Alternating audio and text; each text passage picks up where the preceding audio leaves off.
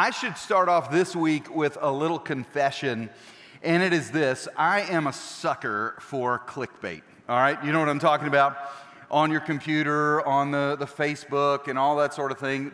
People will try to get you to click on a link to go to some list of some sort, some quiz that helps you figure out, what Disney princess you most look like, because I want to know. And they'll have you put, the 5 superfoods that can help change your life or whatever it is. And then, of course, advertisers just try to get at you the whole time that you're on these lists. And I'm just a sucker for these lists. And this week, I found one that said funny instruction labels. These are instruction labels on the inside of clothes or when you're assembling furniture or different things. And companies are putting sort of clever, inclusive little instructions that don't really belong, but are put there to sort of amuse and probably themselves as well as us, all right? So I clicked on this, and I'm going to just share a couple of them with you. This is on an envelope. Important, do not deliver this envelope to the wrong address. Do not bend, fold, spindle, or mutilate, okay? Do not lock your keys in the car. And then it says, do not wear white socks with black shoes. And that is, of course, just, some junk mail that hopefully they're thinking when you see that, you're going to go, that's so clever, I want to see what's on the inside of that. So you open it up and that sort of thing. Here's another one. This is on a clothing label giving you washing instructions. Of course, all the ones up front make so much sense. Machine washing cold with light colors. Of course, yeah. Dry in shade, not in the direct sun. Of course. And then you see the big one in green. Can be washed by both men and women. Hello? Share the load. Yes, I hear the women doing this. Amen. Absolutely. Very cool. And then the last one that I liked, this was for furniture instructions. And so you're just going through with your little Allen wrench and, whether it's IKEA furniture, whatever it is. And then this was an instruction. Sidestep. Make nachos. Optional, but recommended. Isn't that good?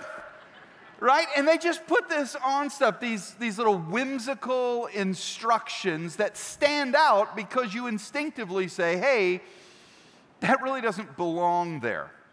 Now, I share that with you because last week, Pastor Sean did a great job of sharing with, give it up for Sean, did an amazing job. And one of the things that he shared last week was the Shema. Everybody say Shema. Yeah, now what that is, we're going to put it up here.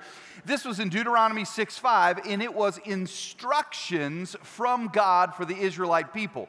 And not only were these, any old instructions, these were like the instructions, okay? This was like, you've heard of the 10 Commandments, okay? This was even more important than those because this really was the identity. This was laying out the relationship that these Israelites were supposed to have with God. And the Shema was repeated and known by every Israelite over thousands of years. They all worshiped with this, and it was the following. Love the Lord your God with all your heart. Yeah, your affections, your connections. Love the Lord your God with all your heart, with all your soul, and with all your strength. Like your body should be involved in this. Your passion should be involved in this. And that is that they would recite for thousands of years. And everybody knew that. And then Jesus came along and he added a little instruction to the instructions. And it stood out to people because what Jesus said was, love the Lord your God with all your heart, with all your soul. And then he said, and with all your mind. And all your strength. And every one of those Israelite people would have leaned in and said, your mind, that's a new concept. That's something we hadn't considered. What is Jesus doing, taking this most important instruction, this identifying instruction from God, and what is he doing? Highlighting our mind, loving God with our mind. Well, certainly Jesus knew the power of our mind. Later on in Romans 12:2, it says that we're supposed to be transformed by the renewing of our mind. In the New Testament, it talks about that. And so Jesus knows the power of our mind. I also believe that part of the reason that Jesus included the mind is because he knew how we would struggle. I believe Jesus looked at the people then and also was able to see us and see how we would struggle in this area of mental health, and probably also see how poorly the church has done historically when it comes to addressing issues of mental health. For most churches, if we were laying out instructions for mental health, we would be like these instructions for chopsticks, which was on my list as well, which just said, this picture about chopsticks said, the instructions, good luck, okay? And I think that's what a lot of churches have sort of defaulted to when it comes to mental health. We are struggling in this area. I'm going to share some statistics with you, and I want you to know that these are statistics from before the pandemic. You have probably heard a news story that has talked about, hey, ever since the pandemic, anxiety is up, depression is up, suicide attempts are up, everything is up, divorce is up, everything is up and to the right, addictions are up. These are statistics before the pandemic. 46% of people will meet the criteria for a diagnosable psychiatric disorder during their lifetime. That's almost half of us. This is a really sad one, that for every minute of your waking day, someone will attempt suicide in our country. That's just in the U.S.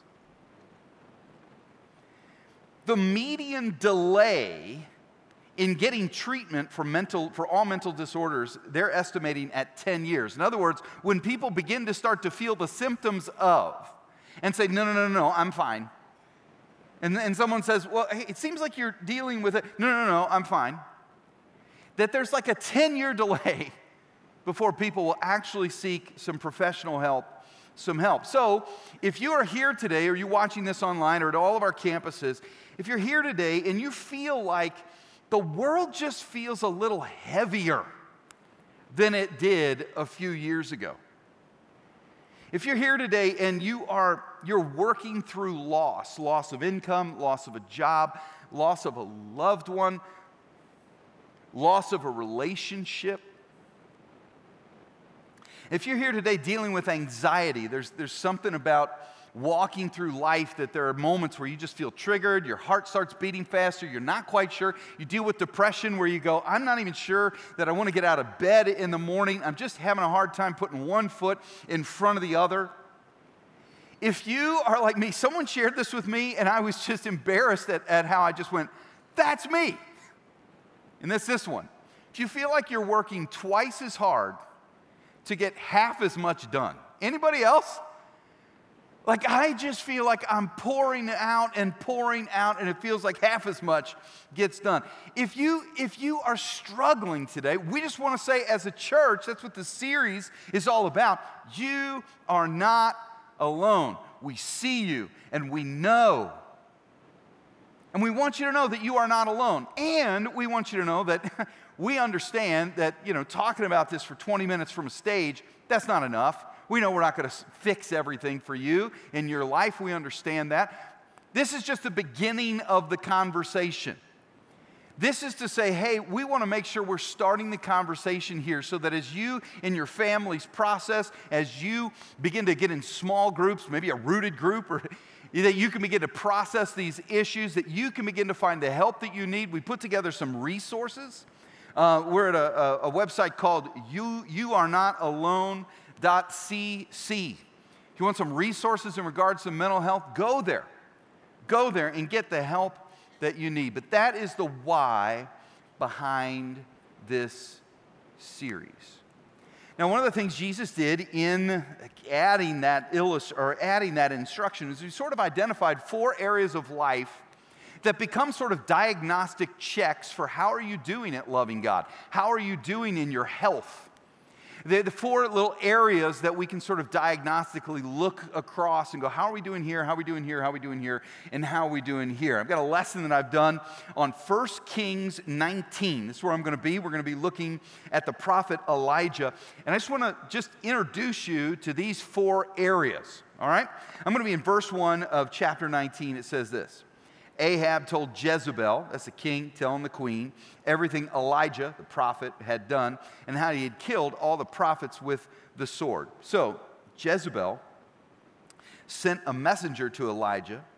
May the gods deal with me, be it ever so severely, if by this time tomorrow I do not make your life like one of them. And you say, well, that makes sense, right? Because if Elijah's putting people to death, then you've got the queen who's coming. But what you may not understand, go back and read this story. What Elijah had done is there were these 450 prophets of Baal. They were encouraging God's people to worship a false god. And so God sends Elijah there to eliminate these folks. And now he's got the queen coming after him. So I'm going to put you to death. You're going to be like one of them. And of course, it's not just the queen, it's the entire military of these Israelites are going after Elijah at this point. And so what he does is he takes off and he starts running. Now, he starts running after he's been doing his work, after he's been had this big interaction and conflict with the prophets, and now he's running away. This guy is running and running too far for too long. Too far for too long. I came, before I moved to Chicago, I came from outside of Detroit. Detroit is the car capital of the world. And they understood this idea of redlining. You probably do too if you know anything about cars. It's the idea that when the RPMs of your car, the tachometer of your car starts to get too high, there's actually a section on your tachometer that's red. And once it gets into the red line, you know that it can be there for a little bit, but if you're there too long, too far and too long, you begin to damage the engine. And so what it developed was this idea of these 4 areas of life that equate with the letters RPMs, RPMS, RPMS, relationally, physically, mentally, and spiritually. How am I doing? How am I doing relationally? How am I doing physically? How am I doing mentally? How am I doing spiritually? And when I sit down to coach someone, and I'll ask them, hey, how are you doing? And they'll say, oh, I'm doing great. Busy, but I'm doing great. I will always lean in and I will say, okay, tell me how are you really doing? Because we care about you, not just your productivity. And I really want to know, like, how are you doing? And when I ask that question, I'm always thinking about these 4 quadrants of life. How are you doing relationally, physically, mentally, and spiritually? When I sit down with my kids and I say, how are you doing? When I sit down with my journal and I prayerfully say, God, I'm just going to look at my health. I'm just going to understand the areas of my life. This is what I do. I say, how am I doing relationally? How am I doing physically, mentally, and spiritually? So I want to look at that with you today. And the first one here is relationally. How are you doing with your relationships? Because if you're not winning at home, you're not winning, right? So how's it going? How about your friendships? Do you have somebody that you can connect with? Here's Elijah in verse 3. It says, Elijah was afraid and he ran for his life. Remember, he's redlining, burned out. Right? He's afraid for his life. He runs for his life. When he came to Beersheba in Judah, he left his servant there. So what he does in this moment of burnout is he decides to isolate himself from human connection. And this is what we will often do. In the moment when we should be leaning into human connection for support, for prayer, for encouragement, for wisdom, for guidance, for accountability, we should be connecting with other people. What we do instinctually is we push ourselves away. I'm going to stop going to church. I'm not going to go to small group. I'm going to spend more time by myself. That's what he does. He isolates himself. Go home. I was going to share some studies with you about the effects of loneliness on the rest of your life.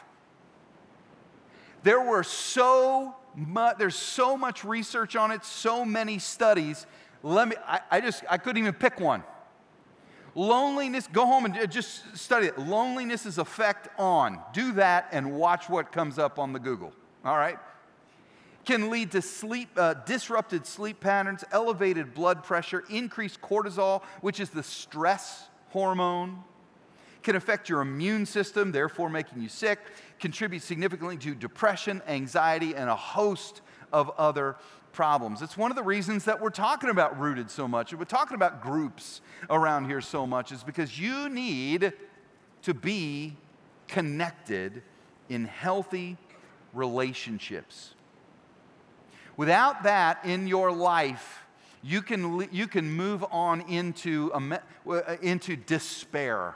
You can slip into even greater depths of depression and anxiety, so much so, look what happens with Elijah. He's by himself. In verse 4, it says, while he himself went on a day's journey by himself into the wilderness, he came to a broom bush, sat down under it, and prayed that he might die.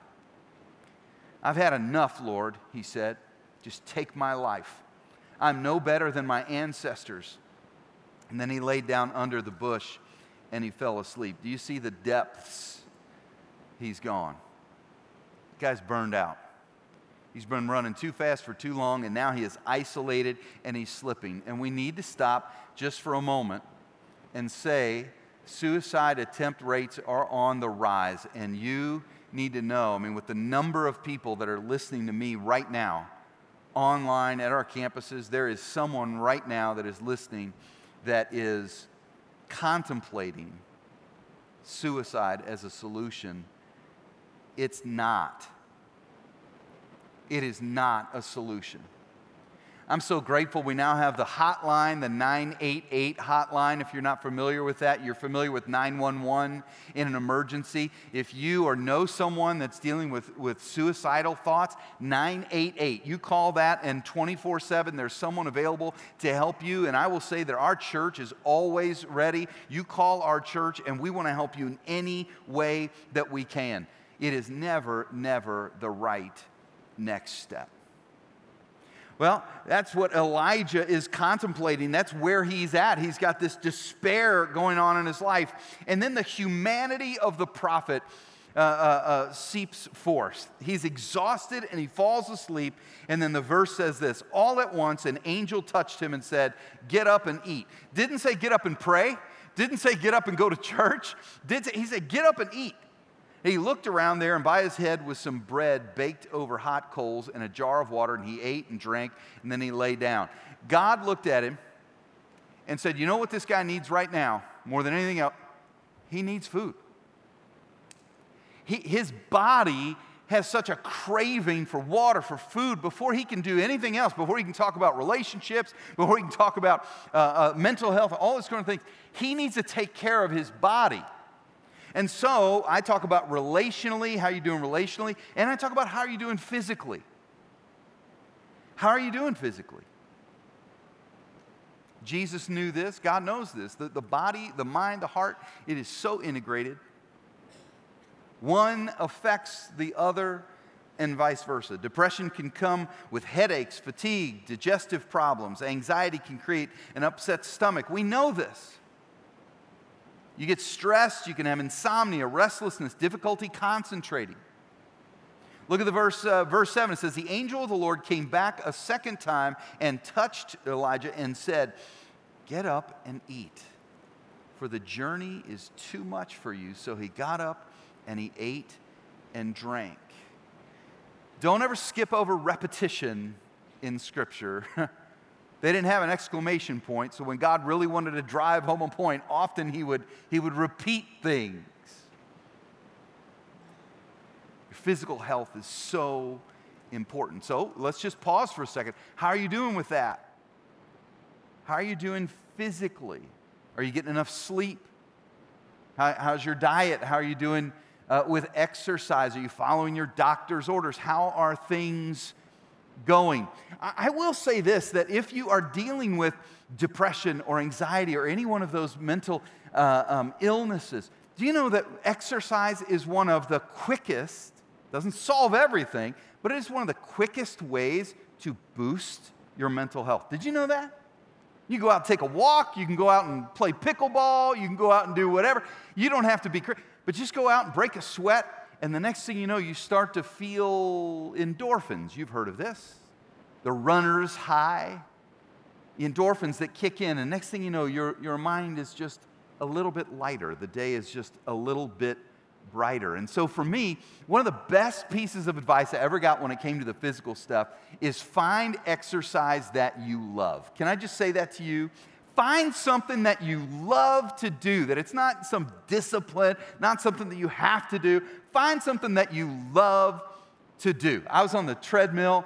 I've been going to the gym and being on the treadmill, and I have noticed there is a windowed, at my gym, there's this windowed area, and that is where they do the classes.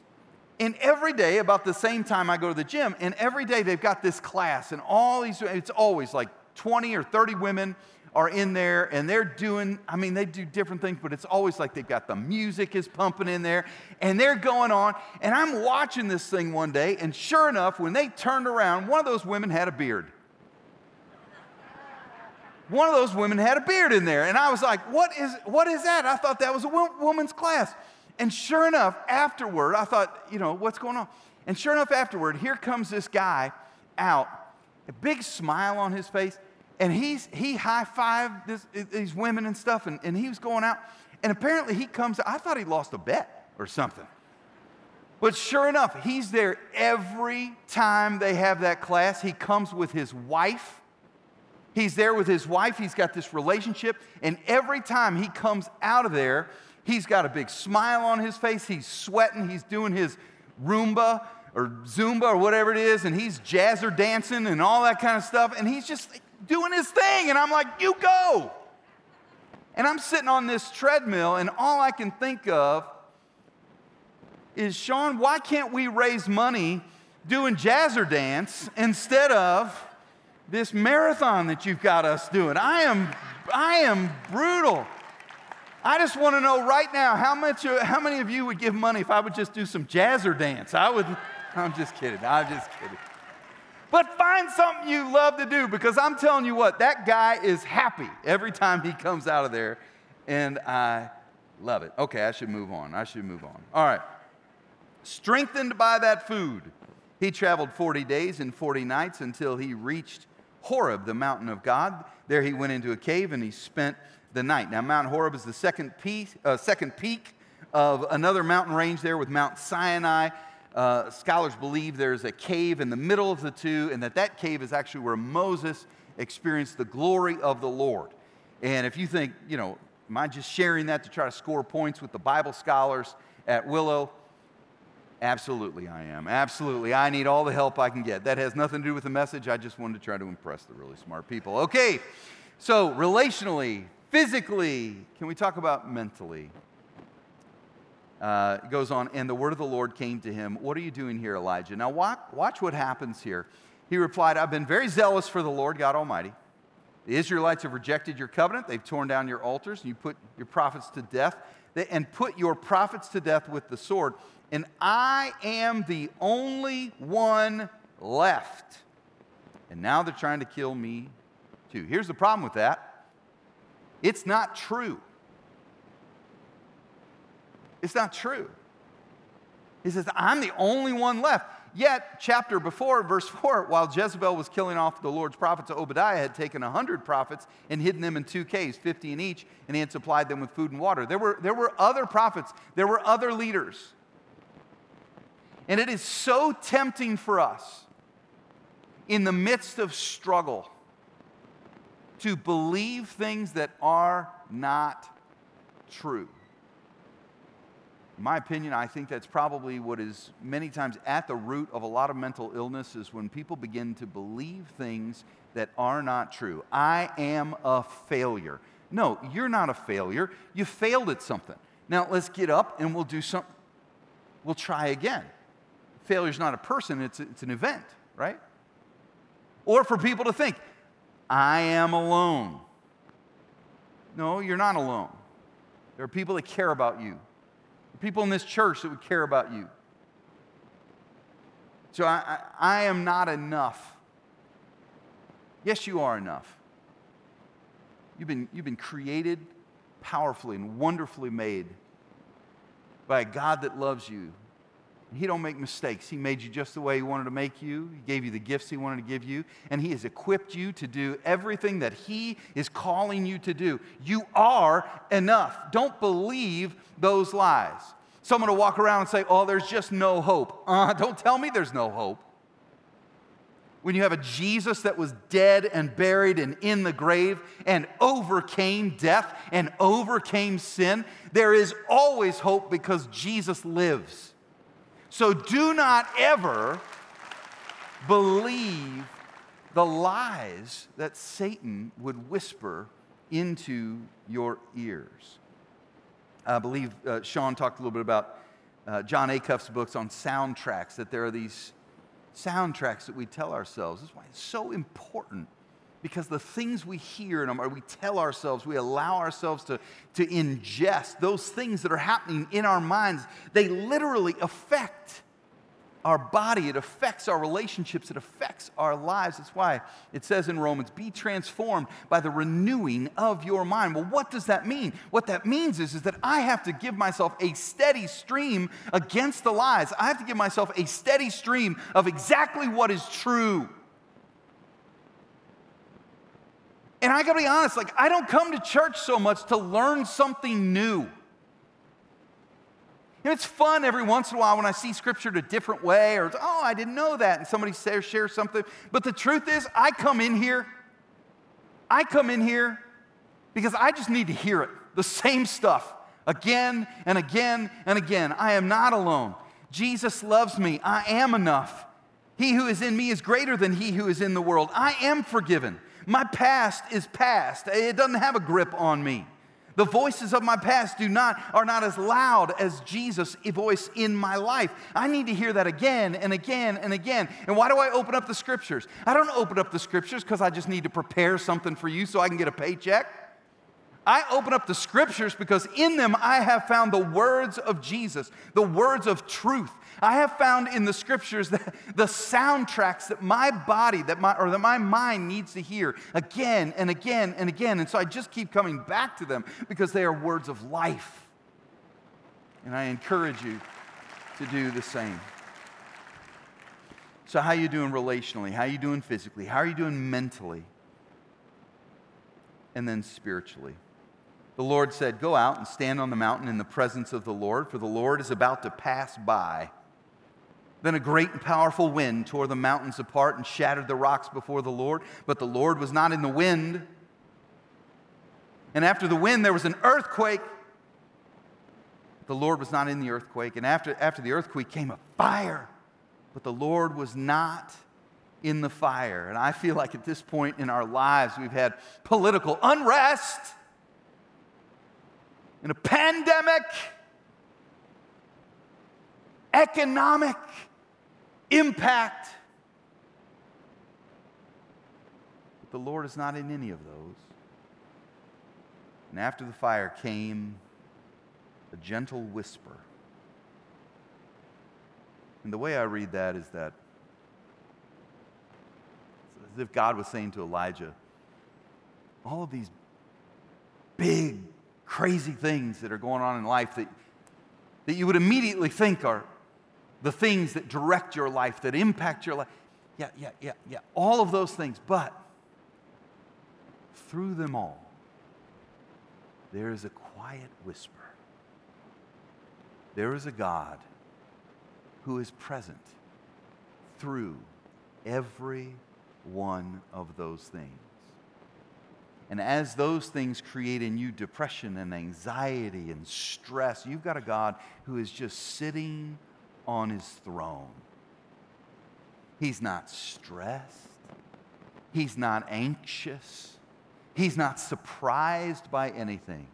He's sitting on his throne and whispering true things to you. Are you listening? Are you listening?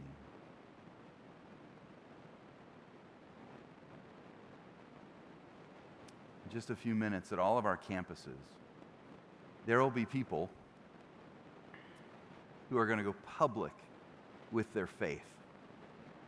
And in some form or fashion, what they're doing is expressing to you, to the world, that they're coming to Jesus for help. They're saying, Jesus, I want you to forgive my sins. Jesus, I want you to be the leader and the Lord of my life. I've tried to do it on my own. And the truth is that relationally, Jesus, I need your help with my relationships. Physically, there are decisions that I make, self-discipline, whatever. There are things in my physical life. Jesus, I need you in my life. Mentally, Jesus, I need you in my life. Spiritually, Jesus, without you, then how do I come to God? You see, because God so loved the world that even though we as sinners turned our back on him, he never turned his back on us.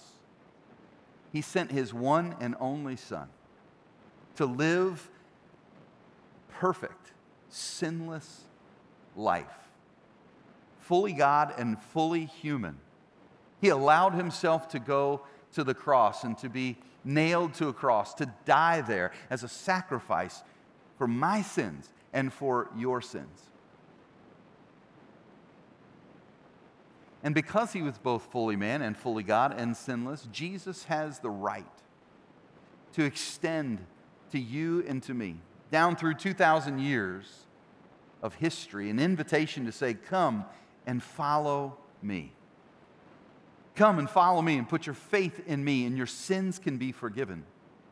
And you can live with God forever. Jesus would say, on the third day, I rose from the grave. I overcame sin and death, and I'm giving you an invitation that you can overcome sin in your life, and you can overcome death and live with God forever. Guys, that's the gospel, and we are about to witness people going public with their faith in Jesus. If you, at all of our locations, that's a decision you'd like to make today, I want to invite you right now. Come forward during this next song. Come forward as your campus pastor gives you instructions, and make that decision today. We're praying for you. In fact, everybody everywhere, can we pray? Let's pray right now. God, we love you. And Lord, I pray first and foremost for those who are here that are honestly struggling. And I pray, God, that you would show them whatever that next step is. I pray, God, also that you'd give them the courage to take it. Father, I also pray for those that are watching, that are at all of our campuses. And God, I pray that as you reach out to them, as you invite them into relationship with you, I pray, God, that they would be bold and courageous and respond. Father, we're praying that heaven would rejoice for what's about to happen here today. We love you, and it's in Jesus' name that we pray. Amen.